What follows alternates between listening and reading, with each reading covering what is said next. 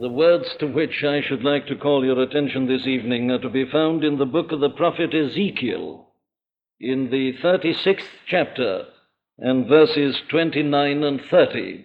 Verses 29 and 30. In the 36th chapter of the book of the prophet Ezekiel.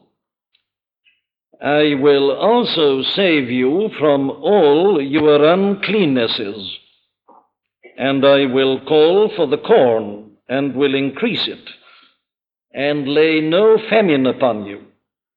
And I will multiply the fruit of the tree and the increase of the field, that ye shall receive no more reproach of famine among the heathen.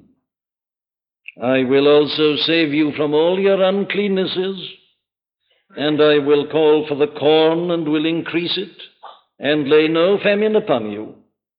And I will multiply the fruit of the tree and the increase of the field, that ye shall receive no more reproach of famine among the heathen. Now the word also at the beginning of that 29th verse reminds us that we are continuing a theme that has engaged us now for quite a number of Sunday evenings. It is the theme that is unfolded in this 36th chapter of this book of the prophet Ezekiel, from verse 16 to the end of the chapter. It's one of those marvelous portrayals of the gospel of our Lord and Savior Jesus Christ, which are to be found scattered about so freely in the pages of the Old Testament. I trust that remark does not come as a surprise to anybody. If you've got New Testament eyes, you'll find the gospel in the Old Testament, everywhere practically. There are these prophecies of it, these foreshadowings, these adumbrations. And here we've got a very typical one, and a very perfect one, as we've been seeing, and a very comprehensive one. Now, that is not the only meaning of this portion of Scripture. It had an immediate message for the children of Israel, to whom it was first delivered. It has undoubtedly something to say also to the children of Israel today. It may have something to say with respect to their future, but whether it has or not, there is nothing which is quite so clear as this, as we have already seen from many quotations from the New Testament, that it is one of those foreshadowings of the gospel of the Lord Jesus Christ and of its glorious and wonderful benefits. Now, I've been emphasizing Sunday by Sunday the importance of the steps and the stages. I'm not doing this, I'm simply repeating what the prophet says.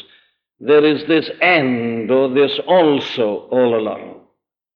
Whether we like it or not, there is a plan in redemption, there is a plan in salvation. It's God's plan, and He works it in a very definite manner. And we've got to take the steps as they come. This, of course, is characteristic of God's work everywhere. There is nothing that God ever does but that it's done according to some sort of plan. I've no doubt we sometimes have felt that it's very annoying that you have to sow the seed in the ground and bury it out of sight and have to wait weeks before you even begin to discover that it's still alive, and then have to wait many months before you can take of the fruit. We'd like, of course, to plant one day and to eat the fruit the next, but that isn't God's way. He's got a definite order, a definite plan, and a definite arrangement. It's seen in all His works. Men cleverly talk about the laws of nature, as if they'd put them there. But all that man does is to discover what God has put into nature. And we are able to talk about the laws of nature and to make our discoveries and to produce our inventions for one reason only, and that is that God always works upon a plan. He starts at a given point, then He does the next thing, and then the third, and then the fourth. And He always keeps to His own plan and arrangement. If He didn't, none of our inventions would be possible. The whole basis of scientific invention is just this, that you can rely upon what is called nature to keep on doing the same thing in the same order. Well, in other words, you can rely upon God always to do the same thing in the same way. Well, now that is something that is not only obvious in the realm of nature and in creation, it is particularly clear when you come to this realm of God's dealings with men and God's method of delivering men from sin and its consequences and giving unto him his great salvation. So we've got to accept the order, as it must always be spring, summer, autumn, winter. So it is always this. First of all, forgiveness of sins. Let me make this perfectly clear. God will do nothing for you or for me or for anybody else until the question of our guilt has been dealt with. But you say, I don't like that doctrine of sin. I'm not interested in guilt. What I want is some help from God to live my life. My dear friend, you will never get it until the question of your guilt has been dealt with. We all want health, don't we? We don't like operations, but we want health. Sometimes you can't have health without an operation. You can't have it without a lot of pain and suffering. That's the order. And God always starts, as he does here in the 25th verse, with sprinkling clean water upon us and cleansing us from our filthiness and from all our idols. There is no relationship with God at all, except our sins and our guilt have been dealt with. So he always starts with that, as he does here. In other words, this is the foundation, the basis, Jesus Christ and him crucified. There are people who tell you that you can get many benefits from God and they don't mention Jesus Christ, still less him crucified. Oh, I trust that I'm putting it plainly and simply when I say this, that it's a lie. It's a lie. It isn't true. You can have psychological experiences, but if you want an experience of salvation and of God, you must come by God's way. And God's way is that he sent his only begotten Son into this world. And not only that, but he sent him to the cross to bear our sins and their punishment. He died that we might be forgiven. And there is no knowledge of God and no blessing from God except that way. Very well, it starts there. And then you notice he goes on to regeneration. He goes on to the gift of the Holy Spirit. And as we saw last Sunday night, it all leads up to this: to bring us to God. I said last Sunday evening in considering verse 28 that it is the supreme blessing. I repeat it tonight. Here it is, and ye shall dwell in the land that I gave to your fathers. But here is the blessing: ye shall be my people, and I will be your God. There's nothing beyond that. There never can be anything beyond that. The supreme blessing is to come into that relationship with God in which you can say, my God, thou art mine, and I am thine. Now, all that God has done in Jesus Christ and all the application of it by the Holy Spirit is designed just to bring us to that, to fit us for that, to prepare us for that. But you notice that the prophet doesn't stop having said that. Having brought us to that topmost point, he now goes on. Well, what's he going to show us now? Well, now he's going to show us some of the things that result from that. You see how simple this gospel is. Man's real need is just to know God. And if once he knows God, all his other subsidiary needs will be dealt with and will be satisfied. So, therefore, the order must always be this. The children of Israel had been in a state of famine. They didn't like famine. They wanted plenty. And their great cry was for plenty. Yes, but you can't have plenty except from God. So you see, the great thing is to know how to come to God. And it's exactly the same still this evening. The world is in trouble. It's aware of certain particular needs, yes, but its tragedy is that it doesn't know the cause of all this, and that is its need of God. So if we are interested in particular blessings, the thing to do is to discover how to arrive at God and to know that He is our God and we are His people. Very well, that is the way, through Jesus Christ and Him crucified. The Christ who has borne our punishment and died in our stead and has reconciled us to God, and who then gives us new life and the power of the Holy Spirit, and who brings us into the presence of God, washed and cleansed and reconciled and renewed. Now then, having done that, I say, now we can begin to discuss and to consider the particular blessings. And here they are put for us in these two verses that we are considering tonight. Now, you notice that this prophet puts them in terms of material blessings. He talks about calling for the corn and increasing it, so that there may be no famine. He will multiply also the fruit of the trees and the increase of the field. Now, this is an important and a very interesting principle. Blessings from God in the Old Testament generally are put in that material form and manner. God, if I may so put it with reverence, spoke to the people in a manner that they could understand. So you will find that God's blessings in the Old Testament are generally in terms of some sort of material blessing. A great crop of corn, fruit trees full of fruit, a great abundance of sheep and of cattle and of oxen and of camels, and so on. That's the way in which men estimated their blessing at the hand of God. It was God's way, I say, of accommodating Himself to the ignorance and the frailty of the people.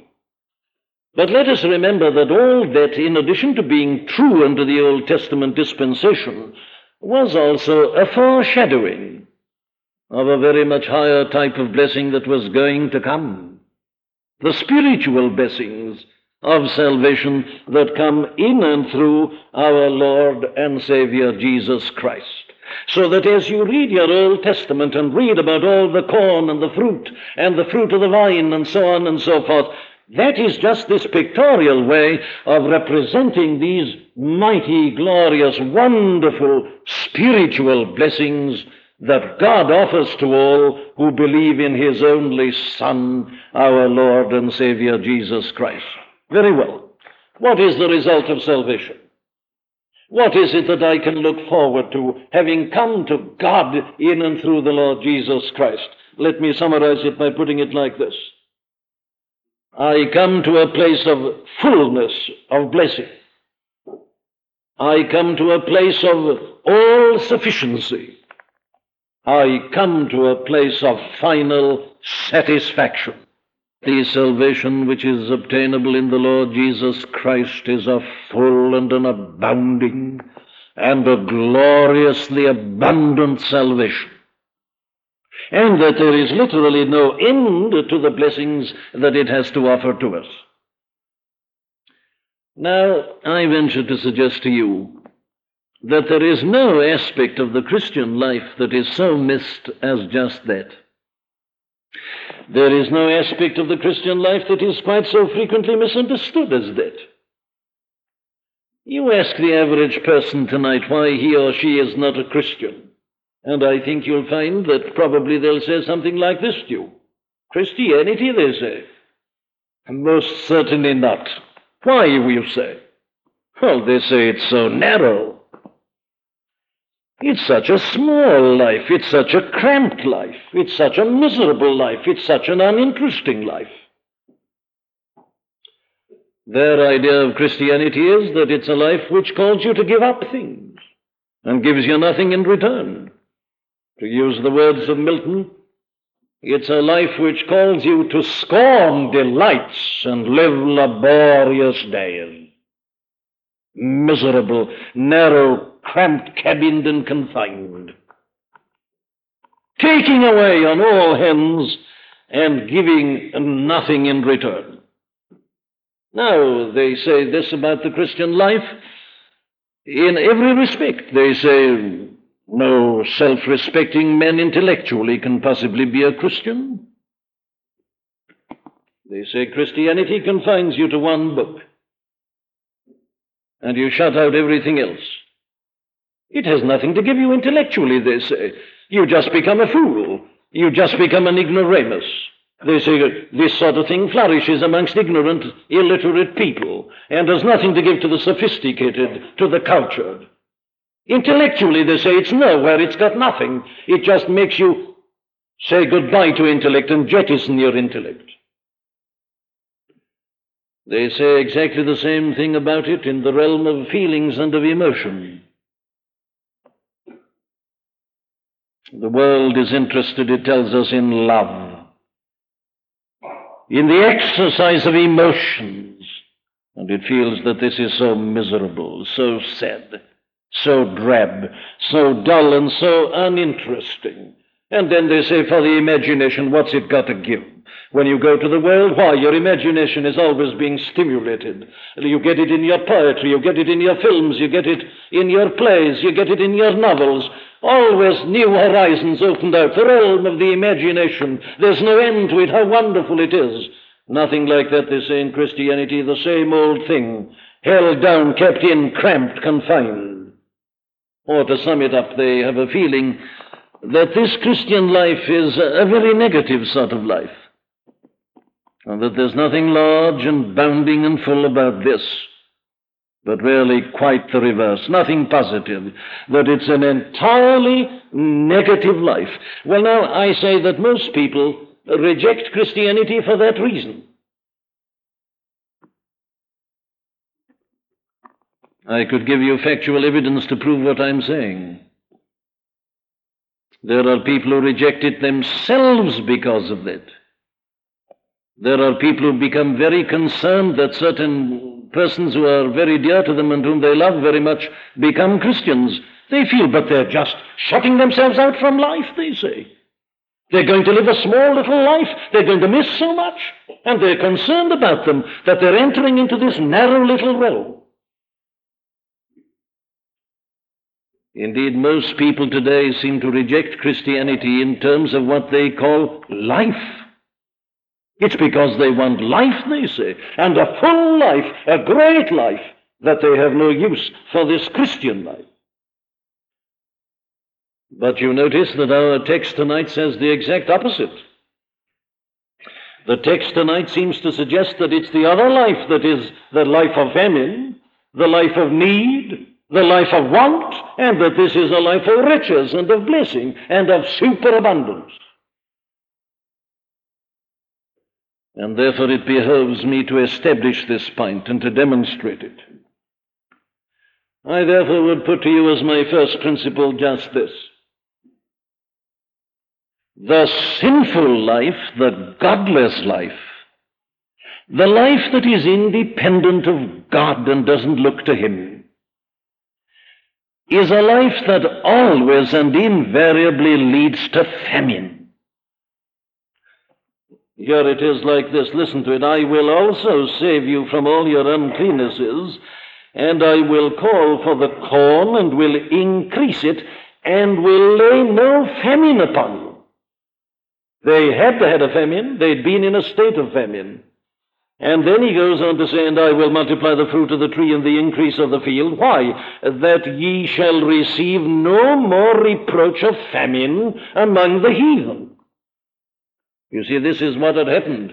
The children of Israel, because of their disobedience of God, had been in a state of famine. And all the heathen nations had looked at them and said, oh, there are people who said they were God's people. Look at them, they're starving. They're in a state of famine. They've been in a state of famine. God says, no longer shall you be in a state of famine when I've done all this to you. I will shower my blessings upon you. Very well, then I lay it down as a proposition that it is the sinful life that always leads to famine.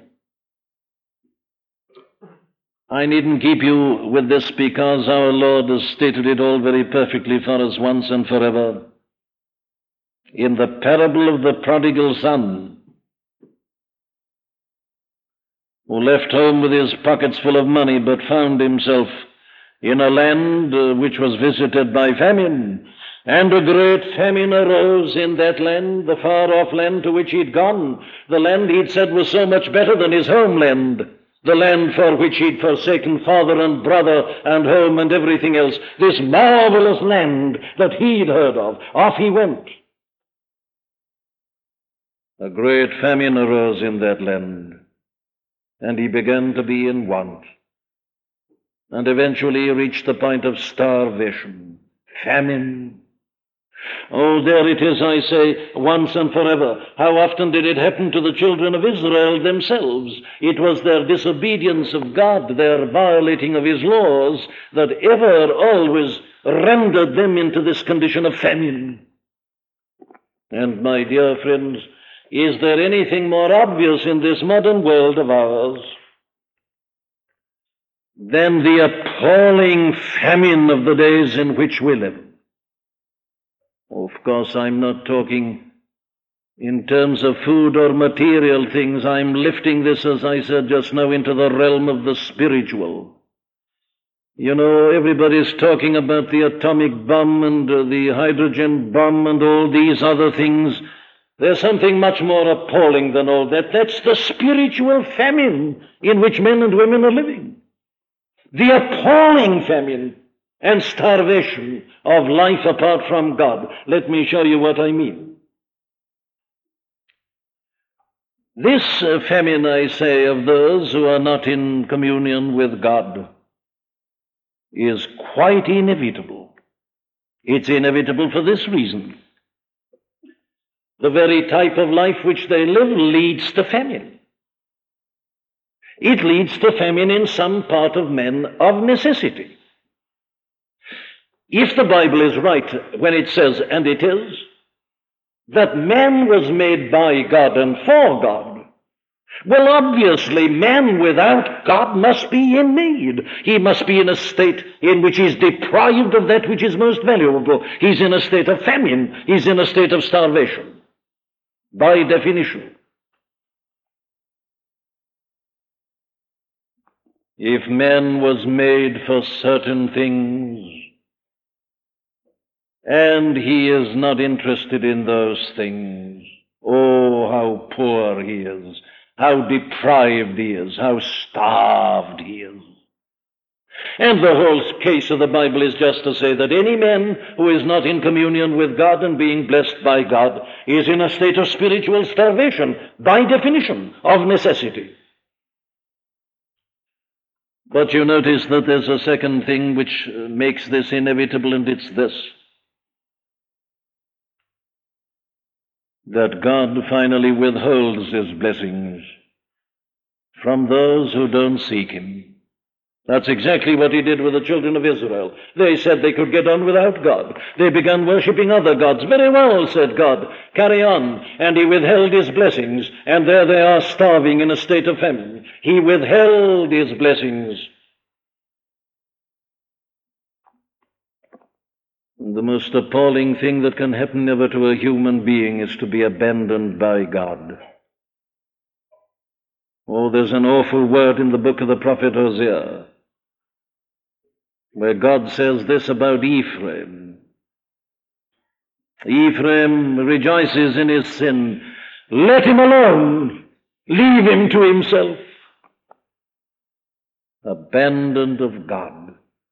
Or as the Apostle Paul puts it in the first chapter of his epistle to the Romans, when mankind in its folly and its ignorance and sin gets to a certain point, God gave them up. God gave them over to a reprobate mind. He just withdrew his blessings and his control. And that's what's happening in the modern world. God is leaving men to themselves. They've said they don't want him. Very well, says God, get on without me. That is why famine is inevitable. But let me try to show you some of the elements of this famine, some of its characteristics. Let us look at it in practice, in operation. I say that life without God is a starved life. It's a life of famine. And I mean that, first of all, with respect to the mind and the intellect. Surely, says someone, you're not going to say that this present generation is a generation that is starved in the realm of mind and of intellect? Well, as I read the newspapers and the reports that they give of what is being said by librarians when they meet in conference, I'm beginning to think this is true. The librarians tell us that people are no longer anxious to read. They don't go for books as they used to. They're not even reading novels. They say they can't read. The mind doesn't seem to be capable of it. There was a time, when people could listen to speeches and addresses and lectures and sermons, which might go on for an hour or longer. We are told today that the modern man can't stand it. He can't take it in. We are told that he can't concentrate for more than 20 minutes. I'm not saying all this. It's the newspapers, it's the authorities. So you've got to break it up and have pauses and a little music to give relief. The mind of man can't stand the strain. Well, all right, there are the facts. It seems to me that the mind of men is being starved, isn't it? What's the matter? Why is men's mind like this? Why can't it take in truth? Why has everything got to be spoon-fed today? Why has it got to be so simple and so elementary? Why can't people follow argument and reason and logic? They could, 100 years ago, and they reveled in it, and they delighted in it. Read the speeches of the statesmen, read the sermons of the preachers. They rejoiced in all this. But man today says, it isn't so much that I don't like it, I can't do it. What's the matter? Doesn't it look as if the human intellect is being starved?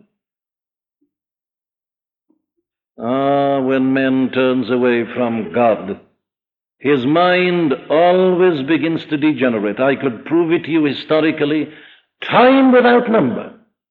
Did you know this, my friends, that it is when this country has been most religious, it has been most intellectual? That's a simple fact. Our popular modern education is a direct outcome of the evangelical revival of 200 years ago.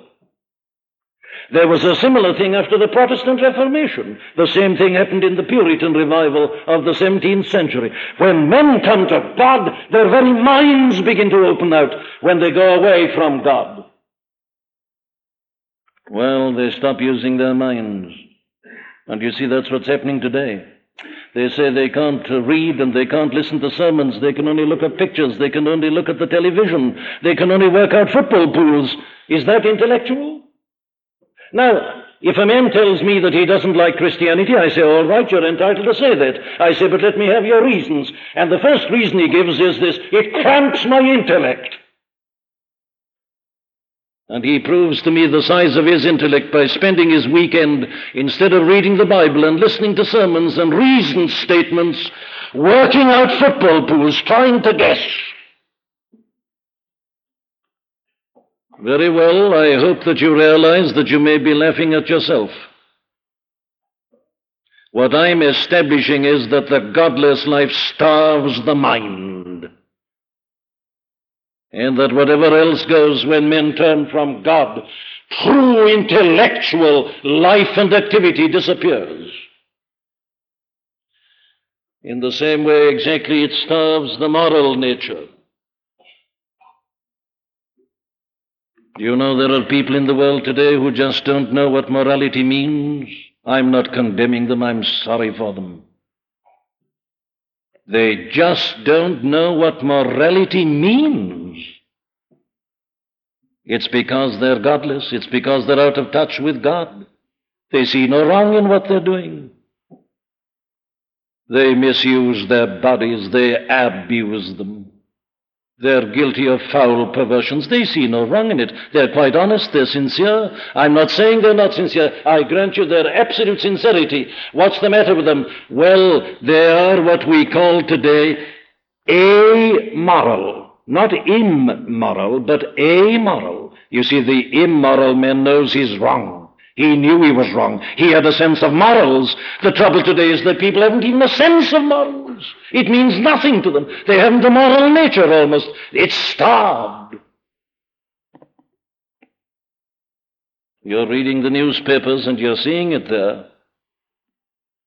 This godless life starves the moral nature of men. And it's evident, you see, not only purely in the matters of the flesh, physical matters. Moral judgment in the political world is going. It's going internationally. Convenience, anything that happens to suit. We drop our principles, we'll change our coats, we'll do anything in order to have an easy and a good time. Compromise is the rule of the day and the old standards of God.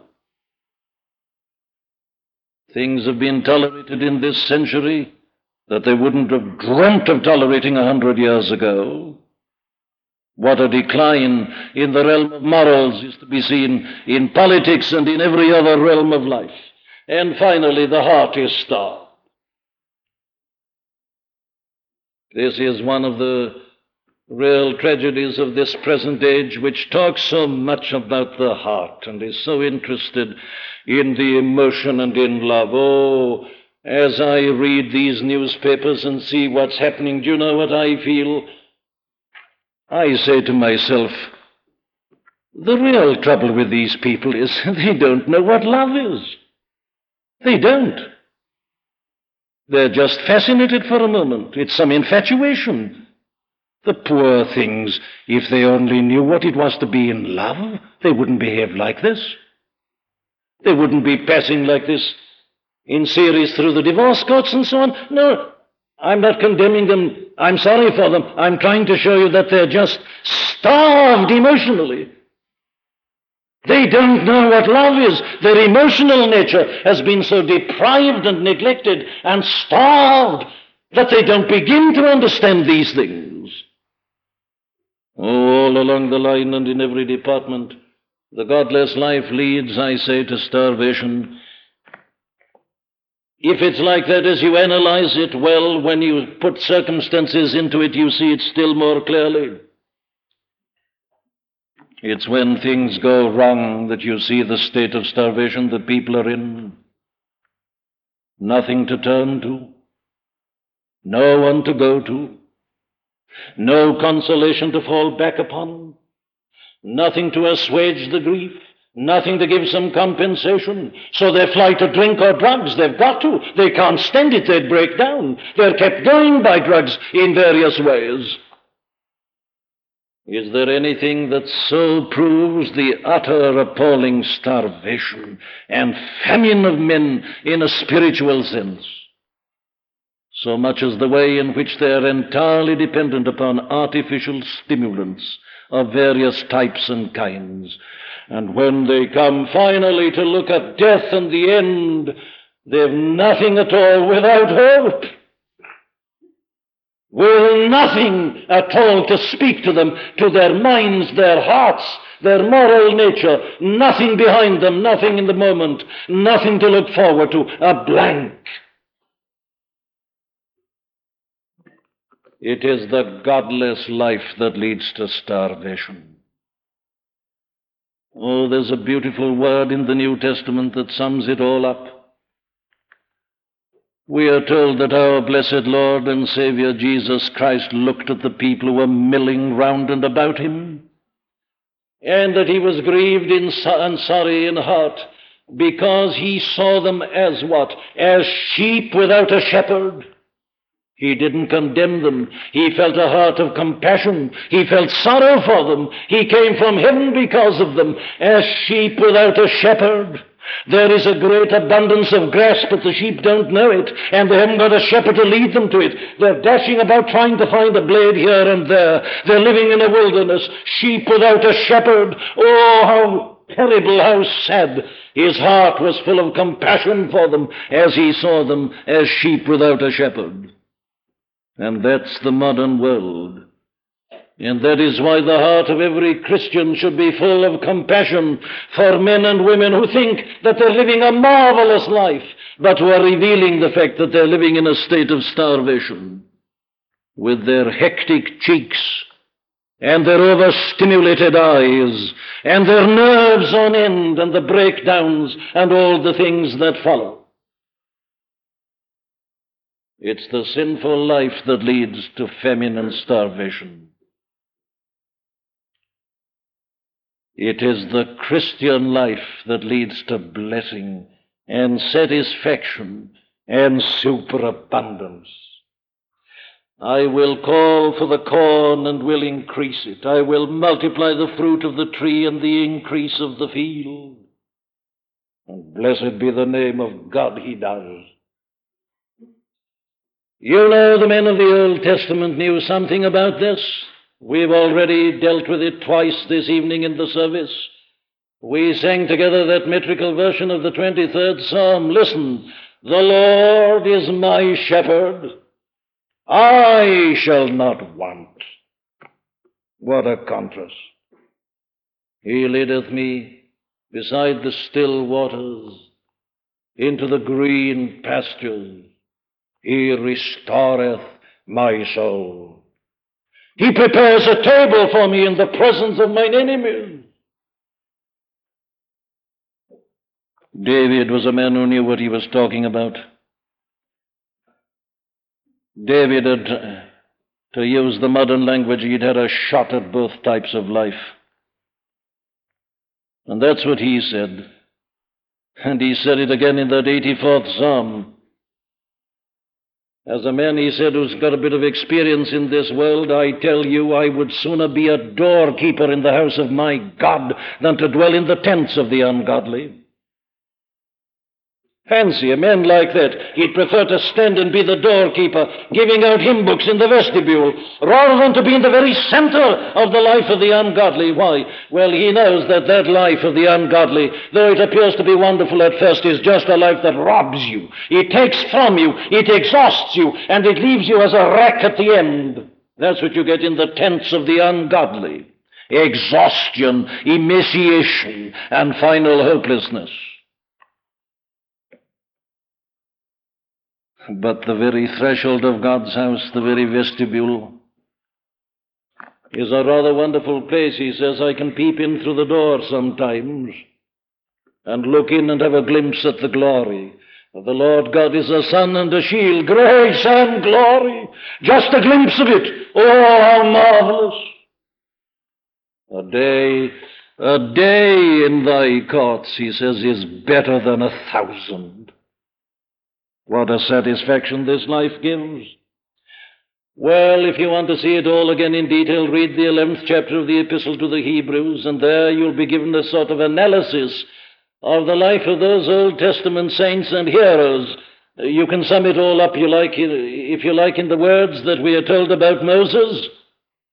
He chose rather to suffer affliction with the people of God than to enjoy the pleasures of sin for a season.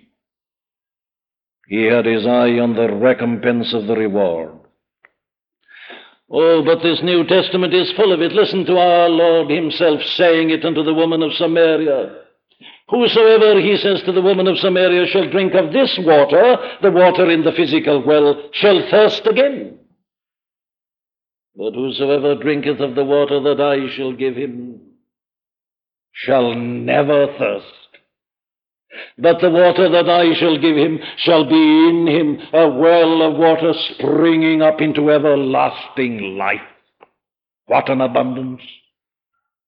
Or listen to him saying it again in the 6th chapter of that same gospel according to St. John, in verse 35, He that cometh to me shall never hunger, and he that believeth on me shall never thirst.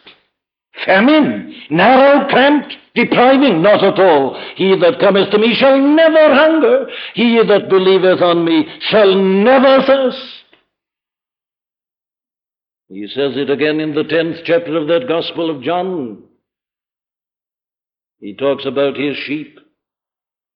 And what he says about them is this: they shall go in and out and find pasture. I am come that they might have life, and that they might have it more abundantly. Narrow, cramped, confined, you say, taking from you, miserable, wretched. I am come that they might have life, and that they might have it more abundantly. Is it true? Well, ask the Apostle Paul. And you remember the answer that he's already given us?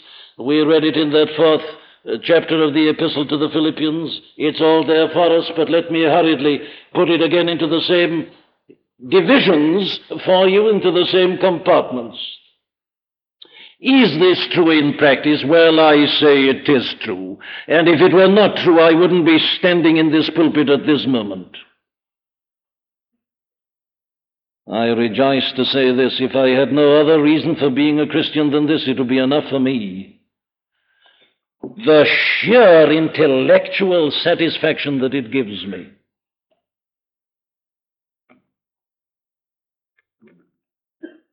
I know of nothing that is comparable to this book. Why, some of us have been meeting here on Sunday mornings. We spent 38 Sunday mornings on the first chapter of Paul's epistle to the Ephesians alone.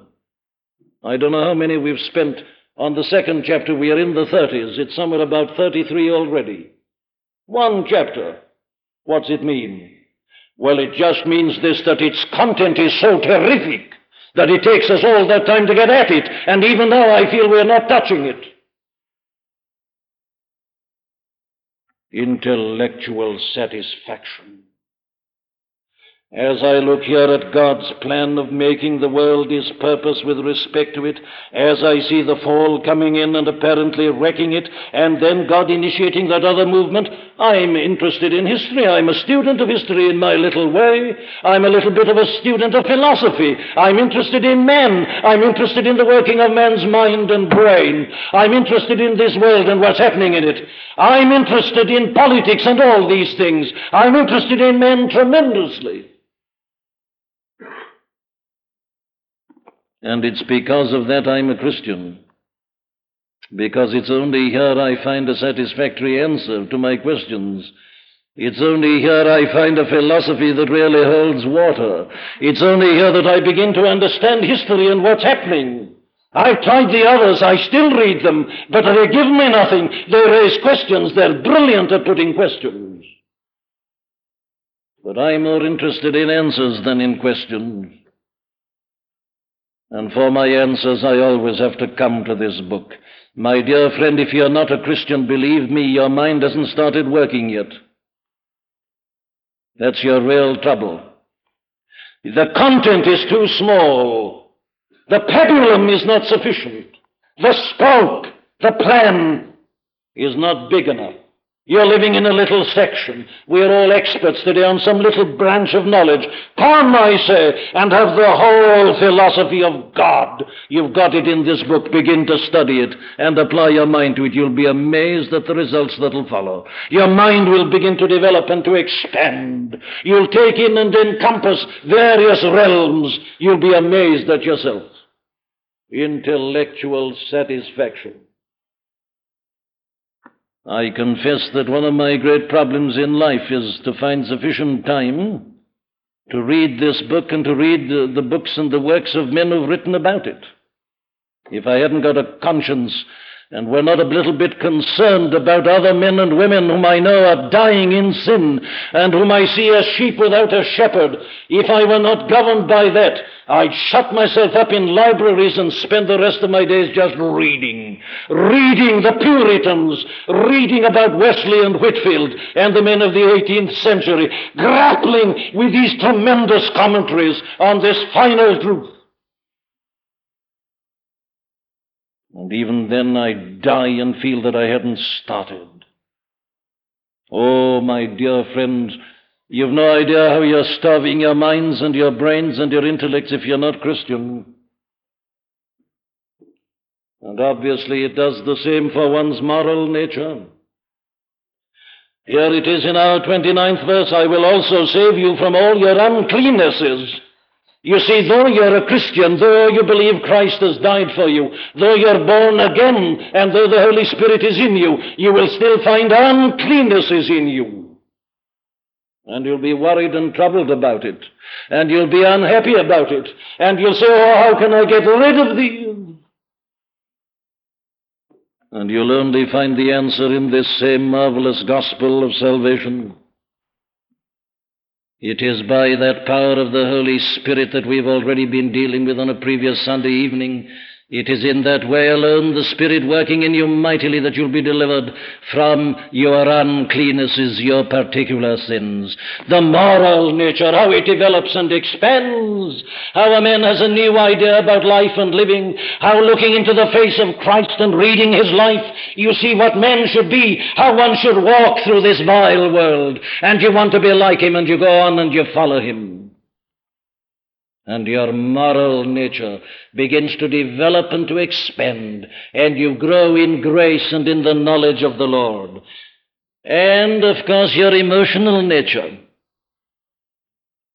Oh, if only men and women knew something about this. If you only knew something about the joy of salvation. Oh, I understand the psalmist very well. A day in thy courts is better than 1,000. You know, I'd give up a lifetime almost for certain blessed experiences that God in his mercy has vouchsafed me. Emotion. Do you know what it is to be moved to the very depths of your being? Wordsworth, in a mystical sense, was able to say, you remember, to me the meanest flower that blows can give thoughts that too often lie too deep for tears. Oh, but if he'd known something about this, he'd have known something altogether deeper and bigger and mightier than that. The joy, the peace, the satisfaction, the emotional content. Read your hymns. Look at those men. Were they simply indulging in fancy? No, they'd experienced it. They were enjoying these things. That's why they wrote their experiences in their hymns. Thou art, O Christ, that all I want, says Charles Wesley. More than all in thee I find. Plenteous grace in thee is found. Oh, for 1,000 tongues to sing my great Redeemer's praise. Love, joy, peace, and all these other glorious emotions. But of course you see it most of all, and this is the final proof, when you're face to face with circumstances. I've already quoted our Lord's words to you. He was a realist. He knew what it was to suffer. But he did say, you remember, he that cometh unto me shall never hunger, and he that believeth in me shall never thirst. You know, that is the literal truth. It doesn't matter what's happening. If you go to Christ, you'll no longer hunger, you'll no longer thirst. Whatever your need is, whatever your lack of satisfaction, go to Christ, and I assure you, I'll guarantee you, you'll no longer be hungry, you'll no longer thirst. He will more than satisfy you. Or are you facing trials and tribulations and adversities? Are you almost hemmed in round and about by problems and by difficulties? Well, this is what the Apostle Paul says unto you, and he was speaking directly out of a life of great hardships and sufferings. In nothing be anxious. In nothing allow yourself to be killed by anxious care and to be crushed by anxiety. In nothing be anxious. But in all things, it doesn't matter what. Put in anything you like. In all things, with prayer and supplication and thanksgiving, let your requests be made known unto God. And the peace of God, that passeth all understanding, shall keep your heart and mind in Christ Jesus. You'll be amazed at yourself. You'll be astonished when you wake up in the morning that you could possibly have slept with such terrible problems confronting you, but you will. The peace of God that passeth All understanding will keep your hearts and minds. It'll act as a garrison round them, so that as the anxious thoughts come, they'll be shut out. And your heart and your mind will enjoy that blessed peace and rest. Oh, listen to him as he goes on. I have learned in whatsoever state I am, therein to be content. I know both how to be abased and I know how to abound. He's independent of circumstances. I can do all things through Christ, which strengtheneth me. He never fails. There it is in circumstances. What about death? Well, we've already been putting it in that hymn, haven't we? The blessed hope. Death, the last enemy, the final problem, not to the Christian. To me, says Paul, to live is Christ, and to die is gain. For it means going to be with Christ, which is far better. My hope I cannot measure. My path to life is free. My Savior has my treasure, and He will walk with me.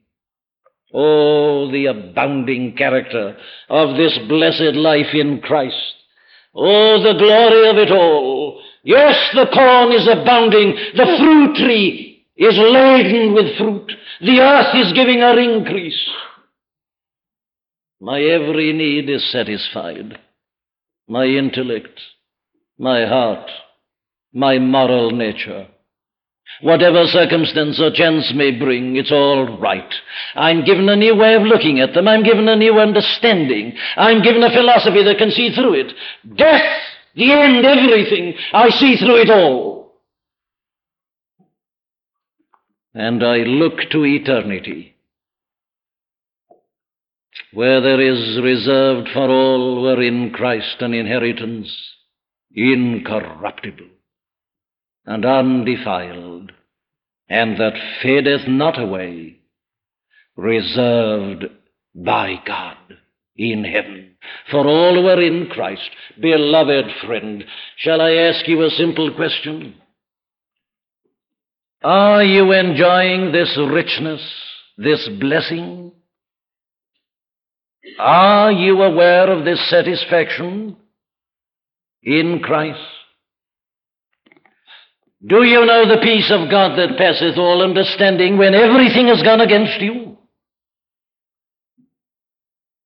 Can you say that you never hunger and never thirst? What of your intellectual life? What of your moral life? What of your emotional life? Are you being satisfied? How are you standing up to life? If you fail, if you are failing, you know there's only one explanation. It's this. You don't know God. For if you know God, if God is your God, and you are God's child, you will know the satisfaction. So if you haven't got the satisfaction, it is simply because you don't know God. And why don't you know God? Well, it may be that you've never realized you're a sinner. It may be that you've never seen any meaning or sense in bread and wine, that you see no purpose in the death of Christ upon the cross and the shedding of His blood. That's the trouble. You've got to go right back to the first step. For once you know God, you will know satisfaction. So if you don't know the satisfaction, you start by simply going to God and confessing your sin. You ask Him by His Spirit to make you realize your sin as you've never done before. You ask Him to give you the new nature and the new life. You ask Him to give you His Spirit in His fullness. And if you do so genuinely, He will answer you. And you will begin to know this blessed life of God.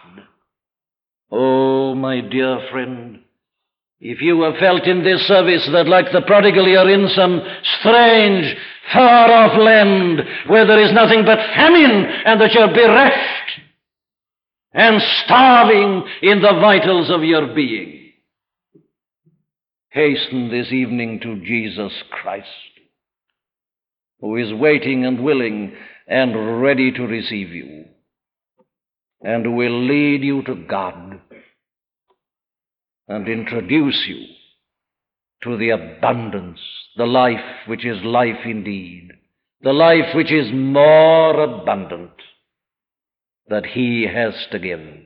Hasten to him. Amen.